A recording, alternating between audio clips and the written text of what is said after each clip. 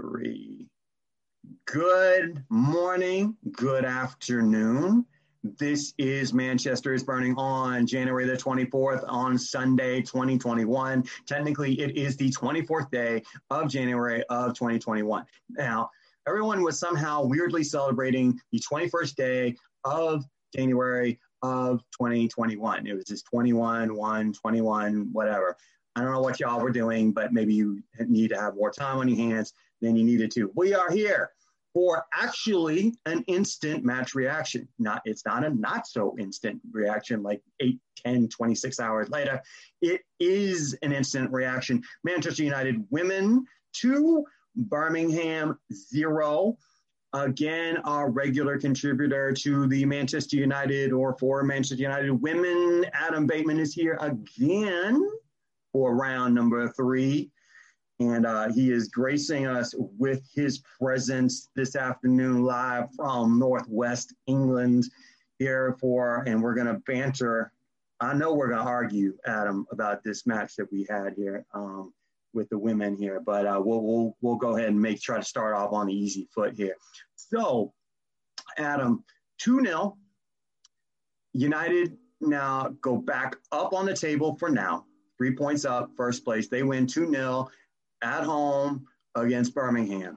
Now, what's your take? What's your reaction to that performance by the United women today? I must say, I'm delighted to get the 2-0. Put that way, points on the board is always terrific, and I'll never turn down 3 points at all, ever.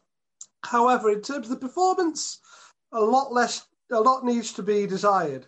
Especially the first half, I thought we were slow, clumsy in possession, and gave the ball away far too often. Yes, Birmingham packed the box, but we created absolutely nothing of any substance whatsoever. I thought the passing of the fight was all right having possession of the ball, but you've got to do something with it. It's no point having possession for possession's sake. You've got to try and attack their goal, and we very rarely did that. And to go in 0-0 at half time, if I was Casey, I would have been extremely disappointed about what we were doing. Thankfully, we got the early goal of the second half by Leah Galton, but then we seemed to drop off again. We hardly created anything up until the second goal from Ella Toone. I mean, I think we had one shot from Ella, another one from Ella Toone, another one from Leah Galton that Hannah saved in the first half. But it was, in terms of actual shots to trouble Hannah Hampton, the goalkeeper, it was very few and far between. I thought our set-piece deliveries was poor on the day, our corners. I mean, the free kicks we did have, we floated them in. And Hannah Hampton, the goalkeeper from Birmingham, caught them relatively easily. I know she barged over a couple of her defenders for one of them. But there was just nothing there today. There was no spark. And probably it's one of those games where you kind of need the fans to get the team to kick on. Unfortunately, COVID and all that. Not possible. But I just think overall it was a very flat performance. And one of the games where it's better to come away with the win than not, obviously, but it's something we definitely need to work on for the next game against Everton, if that goes ahead.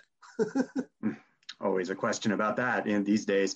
And if some of y'all don't know, there are a couple of FAWSL matches actually today that were canceled out or postponed due to weather, it appears, as well. Chelsea's match has been postponed. Arsenal's match postponed. That's on the women's side. We're not talking about FA Cup. Remember, y'all, this is FAWSL and we're talking about here. All right, so I'll tell you, I agree, Adam. I do agree that the idea is, okay, if you're going to relentlessly pursue the ball, relentlessly have possession of the ball, relentlessly keep it on their end of the defense, you relentlessly do that all match long, but then you do nothing with it. It doesn't matter if you have 75% possession and you create nothing out of it. What's the point in having the ball for 75%? So I totally agree with that.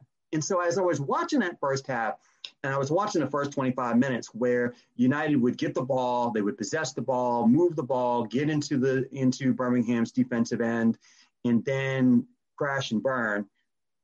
do nothing with the ball, just nothing, no chance creation, no shot creation, or very limited shot creation. And then I saw Birmingham get a little bit of confidence. They're like, okay, if y'all not going to create chances, then we're going to push you a little bit. And so forth. So I was watching this first half and I was like, is this about United's lack of energy, spark, etc., or is this Birmingham? So I did some checking.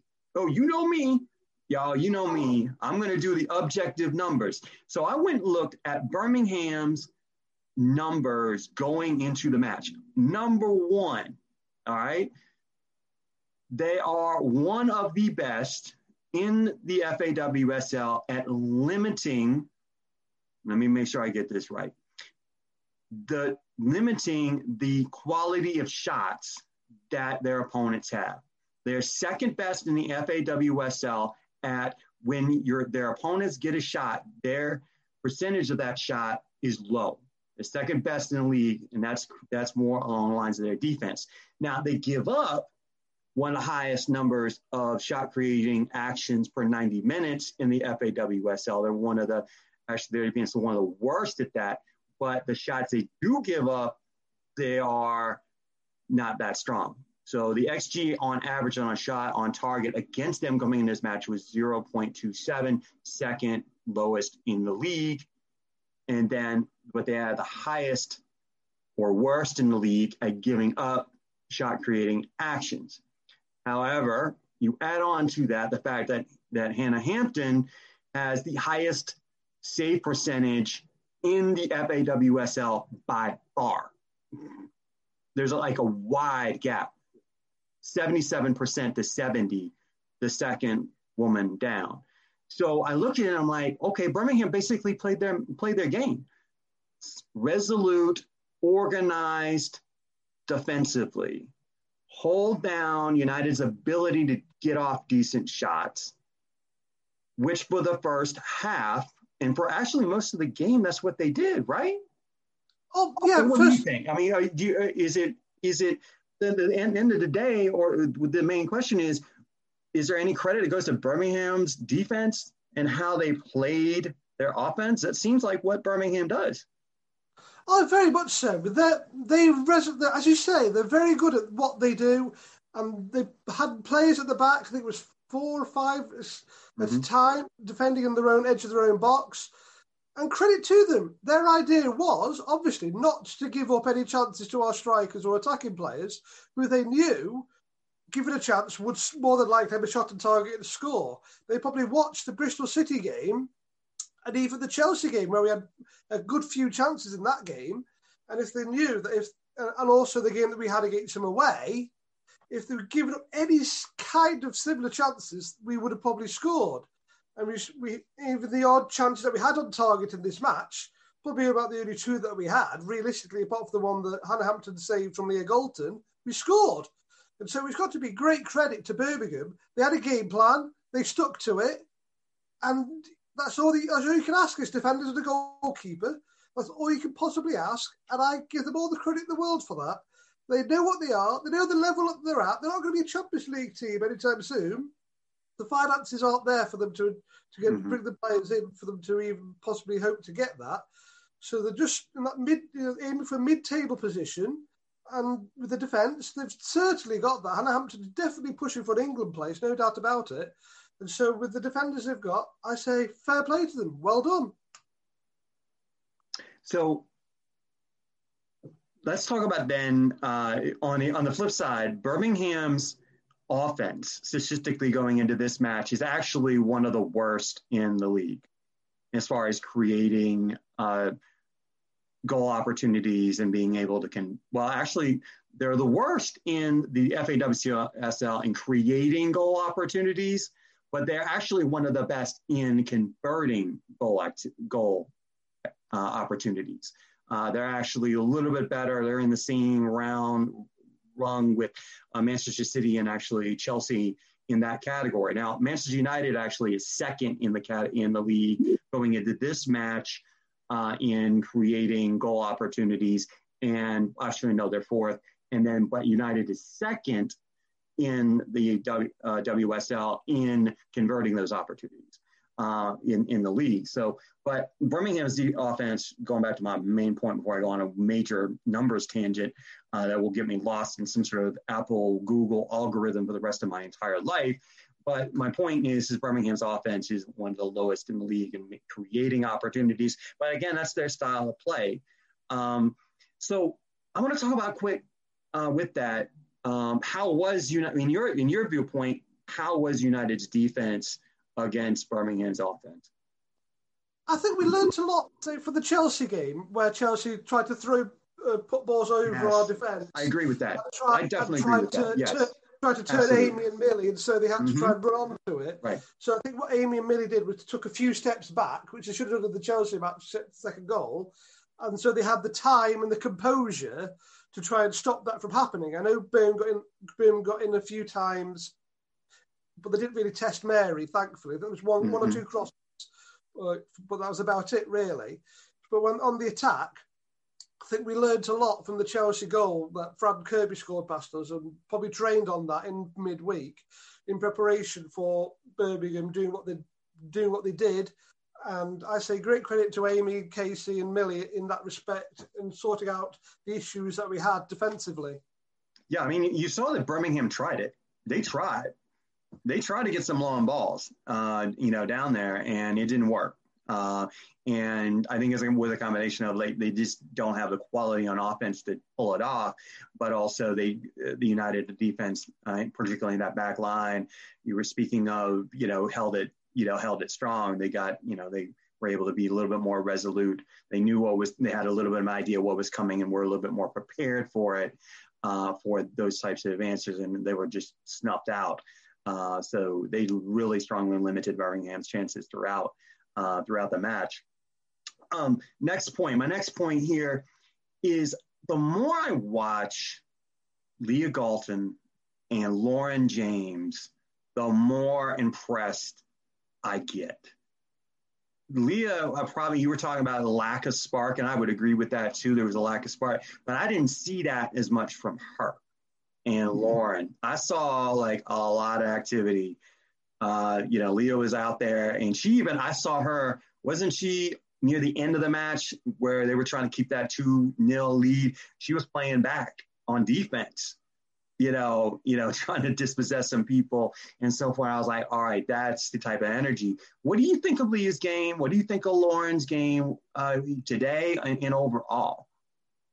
I think Lauren and Leah, two fantastic players. I can't rate their performances in general any higher than it's possible to do. I think we're very fortunate to have both of them. Leah, probably the best wide player of the whole league. And others like Beth Mead and Fran Kirby can play out there on the wide as well and then cut in. But in terms of an actual out-and-out wide player whose main job is to put crosses in and dribble wide, etc., for me, there's nobody better than Leah. She's fantastic. Absolutely. And today, she did well. She scored, for me, what was a very similar-esque goal to the one she scored against Chelsea on the opening day. Yeah, absolutely. A cross from the left and then a tap in on the goal line, basically. And as for Lauren, another tremendous play. I mean, we were denied her for a couple of months because of injury. But she's come back, scored against Chelsea, played very well today for what she did before she came off. And I just look forward, every time she's on the team sheet, I look forward to seeing her play. Now, the only issue with her is trying to fit her and Ella Toone in the same team. So okay. If you're going to put them in the same team, one of them has to play out of position. And today, I think it was Lauren playing further up as a striker, where she's not, right. Where she's, at this moment in time in her career, that's not her best position. And so it's just kind of how do you figure that out? And plus Christian Press as well, who didn't play today. And so we've got lots of players who want to play, say, that number 10 role just behind the striker, but not too many players who want to be the out-and-out striker. We've got Russo, Fuso, and Jane Ross, and that's about it. And so when Fuso came on, that was brilliant today. But again, it was at the expense of Lauren James. So again, it's all about trying to fit square pegs round holes. But in terms of overall with Lauren and Leah, fantastic. I love watching them both play. And whenever on the team sheet, I am far more confident than if they're not playing, put it that way. I think there was a tactical change at halftime, wasn't there, Adam, where I think what Casey was trying to do in the second half was instruct them to, if you're going to cross it into the box, get it closer to the goal. I mean, get it closer than before. It was a tactical change, but that ball from James to Galton for that first goal was just utter brilliance. I mean, that was brilliant. That combination. It seems that James has a very significant skill set and a very diverse skill set, and is also fairly young. So I see her only getting better. What do you think? Oh yeah, we have to remember she's 19 years of age. And if I remember rightly, there's 4 days difference between her age and Mason Greenwood with the men. And so you look at, in a way, you can kind of match them up in terms of potential and how they're doing for their respective first teams.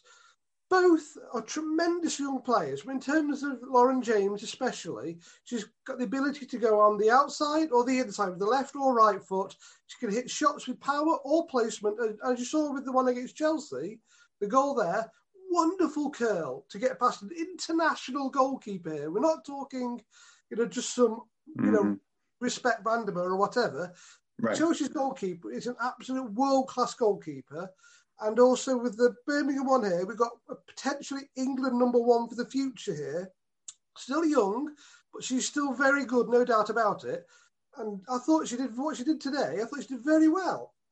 I just love watching her, the skills she's got, and the confidence to run with the ball and to dribble with the ball and to have the strength to hold off players as well. And sometimes that can be a major disadvantage because in this game, in the women's game, WSL, she gets so many fouls, I think personally, wrongly given because players bounce off her because she's got so much upper body strength that the referee just sees them bounce off her and go on the floor and think, right, that's a foul. Beep. But it shouldn't be. They should carry on because just because she's strong, that should not be a disadvantage to her. That should be an advantage. Sure. But I just can't, as I say, I can't rate her high enough. The potential there is phenomenal. If we can harness that and find a way to use her more often, then honestly, the sky is the absolute limit for her. She's 19. She's been around since she was 16. It seems like she's been around forever.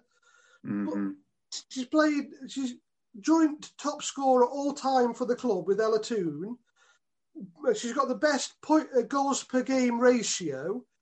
I just think for her, what she's achieved so far is phenomenal. And I think if we can keep her for, say, the next 5-10 years, which is going to be scary, her stats, after we keep her fit and healthy, could be, could be unbelievable. And I just look forward to the future. Honestly, I just can't praise her highly enough. She's a rising star, definitely. And I am reminded, you brought up Mason Greenwood, and I did a podcast very recently concerning Mason Greenwood and his situation. Y'all can catch that. It was a very deeply personal one for me. And Mason Greenwood being 19 years old himself, and being 19, doing 19-year-old things. Let's just be honest. And then and also having forced into having to be more mature, because now you are under the spotlight, biggest team in England. You now, and for Lauren, she's 19 years old, as you mentioned, which is a very good point. She's a 19-year-old, and so she's going to do what 19-year-olds do, and have a life and so forth. But also, she's going to have the spotlight on her too, because you have basically a burgeoning biggest club on the women's side in England, at least probably the most popular, or becoming the most popular, and just the having to kind of grow up a little bit. And when I say grow up, not in the physical sense, but more in the emotional, mental sense. Hopefully, God forbid, she doesn't have anything in her personal world as far as friends and so forth, or loved ones who end up passing away, or going through very difficult circumstances. But young people do sometimes go through those circumstances. So y'all, if you want to check out the one that I did on Mason Greenwood, his brief over loss by suicide of one of his friends who was a City Academy player, at a very young age. That's also in our podcast on Apple and all the other platforms. But going back to Lauren, it's going to be interesting to see. She's going to rack up some stats. She's going to rack up some numbers. I think we both agree on that. It's going to be see like, okay, as she grows up, quote unquote, grows up, emotionally, mentally in the spotlight, how is she going to manage that? Because she's already gotten at least one call up to the national team on her resume CV right now. So that's a lot, and the growth is going to be great. But I think you're right. If United could keep her for a few more years under good tutelage from other players, talented players, other older players that United is also building. Strong coach, obviously, that's going to work wonders. But she's going to need to have the support in place as well. And I think that's there, don't you think? Oh, for sure. I mean, with Casey as the manager, who's been there for Team GB, who's been there for England, who's been through absolutely everything as a player. Because obviously when she was playing, there was no youth development program. There was, as we've got at the minute, with the developmental side, like Oscar's daughter there and stuff. Right. When you were young enough, you played in the first team if you were good enough. So I think she made her debut when she was like 14, 15, Casey, if I remember rightly. And so she will know the advantages, disadvantages of playing somebody young and what you need to develop somebody to the full potential. And so personally, I don't think we could have a better coach, a better role model for not just Lauren, but any of the youngsters at the club to look up to take advice from. She's been there, done that. I mean, practically the only thing she's not done is won a World Cup. I mean, she's even played at the Olympics, let's not forget. And so I just think such a good role model. I mean, if you can't learn anything from Casey, you won't learn anything from anybody, put it that way. So I'm looking forward to seeing what she can do, not just this season. And if we qualify for the Champions League next season, that's going to be another step up for her. And I think she thrives on a challenge. That's why she scored against Chelsea, because the step up was that much good. And she challenged. Because sometimes I do think, say against the Bristols, or say when we're in the Championship, the teams at that level there didn't really challenge her. And so she didn't really put in the effort required. But now when she's playing the Chelsea, the Arsenal, the Man City games, and there are, say, as good players on the pitch, if not better than her at this stage, because she's still young. I rate her so highly, but let's just remember, she's only 19. She's still developing herself. And so she needs that challenge. And I think she thrives on the challenge of trying to be as good or the best player on the pitch. And for her, that is what we need. We need more of that, more consistency from her. And as we get that in the Champions League, in, say, next season, when I think more teams are bringing more and better players, say, depending on what happens with the NWSL players, if there's going to be a full season over there yet, we don't know yet for sure. But say for her, that's what she needs. She needs that challenge mentally and physically for her to just bounce her career on. And from there, I think she's going to be absolutely fantastic. That's what she needs. Going back to the match today, even though it was kind of, in your words, a flat match, even though we kind of looked at the fact that, Birmingham did play their game, and they were somewhat effective in that, at least in the beginning. If, typically we don't talk about a woman of the match or, player of the match type of thing, but if you were to give a player of the match, lady of the match, a woman of the match in this match for United, who would you give it to? Probably one left field choice, some may say, but for me, I'll probably give it to Una Batili. I was another one butchering the name. I know the commentators. Don't worry, we do that. This is okay. We can just rename Manchester's Burning to "We are going to butcher any name possible, even if it's easy." That's what we do. So the MUTV commentators get slaughtered for that as well. So I'm joining the club there. But we're going to join that club. She was great going forward. She was great at the back, and she did her job perfectly. I just love watching her. She's been brought in, and she's nailed that right back slot perfectly. And Lucy Bronze, as soon as the Super League, she gets all the headlines, best player in the world, and all that. Absolutely. But for me, Ona's come in and she's gone straight up there in terms of the best right backs in the league. She's attackingly good, defensively good. She's just, for me, what a wonderful signing. I just think, for me, I know we brought in Christian Press and Tobin Heath past summer, but for me, she was our best signing of the summer because we needed a solid defence at the back, and I think she's brought that in, stability, and I just absolutely can't rave about her enough. So for me, today, I'd give her my woman of the match, player of the match, whatever you want to call it, despite, other players scoring, other players assisting, etc. For me, I'd give it to Ona. I'm probably not hip enough to say this. I probably shouldn't say this because I'm 1,000 years old. But that's a solid shout, as they say, and so forth. That's a solid shout. I was not thinking of going there. I was thinking like somebody maybe on the defense who's on the defense, kind of rattling my brain. But you pulled that name out, and I think that's a great choice. I think it's a great choice. Now on the other side, I'm sorry, We got to look at some constructive criticism out there. We got to grow. Everyone's got to grow. And we certainly, on this podcast, videocast, we certainly break down what didn't go so well on this podcast. Trust me, we definitely do. Like barking in the background and children playing in the background, like I have a life. ATL, that's the way it works here.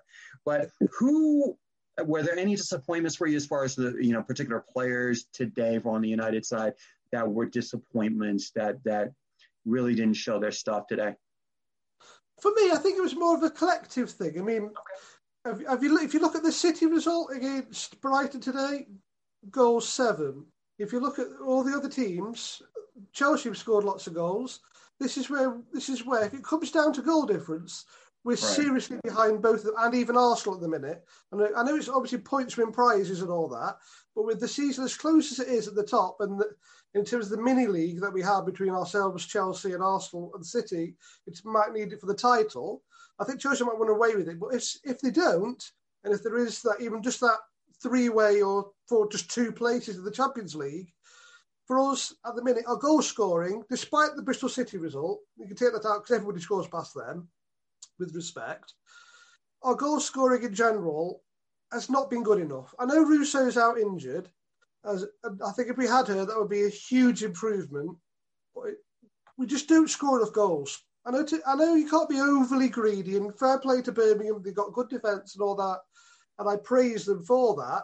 But in terms of looking from ourselves and our perspective, and if we want to achieve what we want to achieve, then we have to score goals.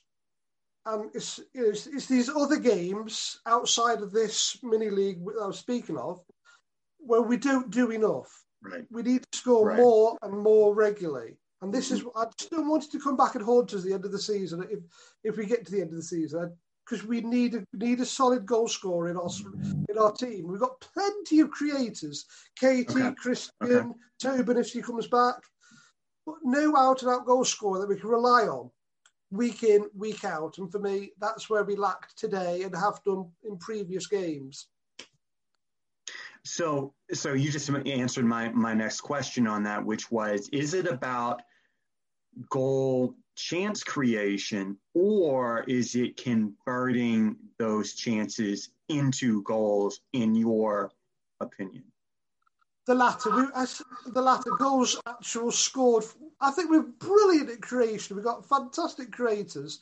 Katie, Christian, Tobin, Leah, Kirsty Hansen. So many players that can create goals, create opportunities for fun with their eyes closed, both hands tied behind the back. But in terms of actually scoring them, I just don't see it at the minute in us. I mean, I want Russo to come back, only when she's fit and healthy. But boy, do we need her or somebody in that final position in the box to score. I mean, you can create. I mean, I think we had 500 passes in the game today or something like that. Looking at the stats, and they had like 100 or something. It just shows how much domination of the ball we had, and yet you can name the actual hardcore opportunities away from the goals. If you take the goals away, put them to one side, in terms of the actual chances in the game that we had, on one hand probably. And as I say, fair play to Birmingham, all the credit in the world. But from our perspective, it's just not good enough in my mind. It's just not good enough. Ross and Fusto came on. She had one shot from distance or something that went high over the bar. And then Tooney had another chance that went high over the bar. It's just the actual shots on target percentage. And for me, that's more of a thing than just having a shot that goes over the bar. I mean, that's just for me is irrelevant. You might as well not bother. But we need to get more shots on target. And then if you have a shot on target, obviously you've got more chance of it going in. But we just don't do that on a regular basis for me, or not regular enough to test opposition goalkeepers. We need good strikers. And if Christian can play that role as a striker, she had the chance against Chelsea to score in the first half. She missed. It was disappointing. But again, we just don't test the goalkeepers regularly enough or score goals for me. That is a huge thing for me. We're not scoring enough goals. And I just don't want this to hurt us at the end of the season if it comes down to goal difference. Because if we miss out on a Champions League place because City have scored 7 past Brighton and whatever it was against Bristol's reserves, 8 there. Right. And I think Arsenal scored 9 in their game as well. And I think we scored 6 past Bristol. But we just don't do it on a regular enough basis. That's for me. And this is where, I mean, everyone out there, I love to go with, the kind of how the subjective eye and the objective numbers, and do they completely match up? And sometimes they do, and sometimes they don't, and sometimes, most of the time, they actually overlap. So it's true, subjectively speaking, it's definitely true that you're not getting enough goals. I mean, if you're winning 2-0 when it really should be 4, or you should be putting 6 past someone like City does, but only put in 3 or 2, or dare I say 1, that goal differential is going to make a huge difference in a very tight race with these 4. Because you got to include, I think you still got to include Arsenal, you still got to include City in along with Chelsea. I still think Chelsea is the best team out there. But, in my opinion, subjectively speaking, objectively, it's kind of a different ball of wax there. But interestingly enough, that United is, I think, 3rd in the league, as I mentioned before, they're 3rd in the league in creating goal opportunities. They are 2nd in the league in converting them. In terms of looking at your expected goals versus actual goals, before this match, they were at +5. Mm-hmm. Now, here's the thing is, the number 1 team at converting their goals from expected goals is Arsenal. Their number is +11. So United is at 2nd, they're +5. Chelsea and City are around 2.6, 2.7 plus. Okay, so they're like a little bit down in terms of converting those goal opportunities. But Arsenal is at +11 in that category. Way above 2nd, definitely way above the 3rd and 4th. In that particular category. And I think that's very important, thing to consider. But it's like, I mean, you've got to be able to create those opportunities, but you got to definitely convert. And United has, from an objective standpoint, better than some of the other teams. But it may be the number of chances. But it's interesting going forward, particularly against more difficult opponents. When you start talking about going against Arsenal, going against Chelsea again, going against City again, how are they going to convert those opportunities? Because, for example, Manchester City has, objectively speaking, the best defense in the league. They allow the least amount of goal opportunities of any team in the league. Overall going into today's match, and I think that's probably that number probably improved today, given the rare result. So let's jump real quick, if we still have time. Time seems to always get away from Manchester's Bernie. It just keeps getting away from us like a cat, who's been shaved or something, or wet. So that's how time happens in this pod video cast. So there was a significant, we are in the transfer window. It's the same transfer window. We are in the transfer window. And for the winter, for January, Manchester United women got a significant signing this week. Tell me about it. Tell us all about it, Adam. Well, there was one in and one out. Abby McManus left us for Spurs on loan. And to replace her, we brought in, here we go again, Maria Thordistor from Chelsea. Another Oh my God, centre-back. you did that better than I could have ever done it. You had some practice. You practiced. You had to practice. Thordistor. I would have just said her name is Maria and then been done with it. Maria. Yeah. So Maria came from where? Chelsea? Chelsea, yeah. She wasn't getting too many games there at centre-back because they've got a fantastic partnership there that Emma doesn't like to really break up. It's a bit like us here with the Turners. Right, They've got their partnership, we've got our partnership. And so that's why Abby left us and Maria's hopefully going to try and break up our partnership. She has a lot of experience. She has some national team experience. She has, and so for a lot of experience on the Chelsea side, though, yeah, she wasn't playing very often, or certainly probably not as often. Is she going to break into the starting 11? I think in time she will. She's far too good not to, put it that way. I think she's definitely going to put pressure on both of the Turners at centre-back. And obviously you want to keep a settled partnership. And we've only got 10 games left now at the end of the season, putting aside the FA Cup, because we still don't know what's going on there. Could have one or more games of that if we get that far, but let's just stick with the league games at the minute. So we've got 10 left, starting with Everton away. And I think she could play in that game because knowing Casey, she doesn't bring in players to not play them. Despite, the problems we've had with Heath and Press, when they've been fit, they've played. When Order's been fit, she's played. Right. So when Casey brings players in, she tends to play them more often than not. Hayley Ladd came in, played. Right. We had Amy Palmer in that position. She left. Hayley Ladd took over. So the two Turners, I do believe, either one of them will have to be up their game. And obviously competition for places is always good. But I do believe in due course, Maria will step in and be one of our main centre-backs. She's a fantastic defender, and you can't ask for much more than that. So you mentioned what's next for the United Women. Their next match is against Everton, correct? Yeah, Everton away. Touch wood, that goes ahead. That's a rearrangement of the one that was called off previously. Right. What are your expectations? What are your thoughts about that match coming up after today's match? Yeah, hopefully. I'm looking forward to it. It's going to be very difficult. Obviously, the last time we played Everton away in the Conti Cup was not a good performance at all, and they beat us rightly. So hopefully we can actually step it up and we can actually, get another 3 points. It's going to be huge because I think City have got another, maybe West Ham, I think they've got. So and they're only 5 points behind with a game in hand, so you have to bear that in mind. Right. So if they win their game in hand, it's 2, and they got the derby as well, so they could overtake us with the right result. So it's all about finding consistency and having to win week in, week out. Right, so absolutely. It's terrifically hard against Everton. I mean, they've got their players back now. Goyven's back, somebody I rate very highly.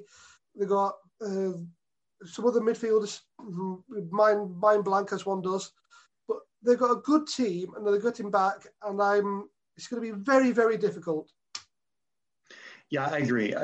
I'm impressed with Everton when they have all their pieces in place, and they're going to be kind of like that spoiler. We talk about in American sports here. We talk about spoilers all the time. We talk about someone being a spoiler, being like someone who's not going to be a team that's not going to be looking to really challenge for a title or challenge for a trophy, but then they knock off somebody in a key match and keep them from winning because they knock them off on a bad day. And Everton is that team, and they are impressive when they got all the pieces in place.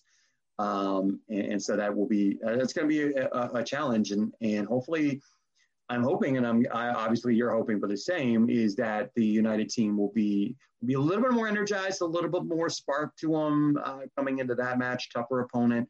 I believe I think they played each other in the last match of the Conti Cup, kind of a dead rubber kind of situation, and it was a 1-0, but Casey was really very disappointed in that match, even though it was a dead rubber game with Everton.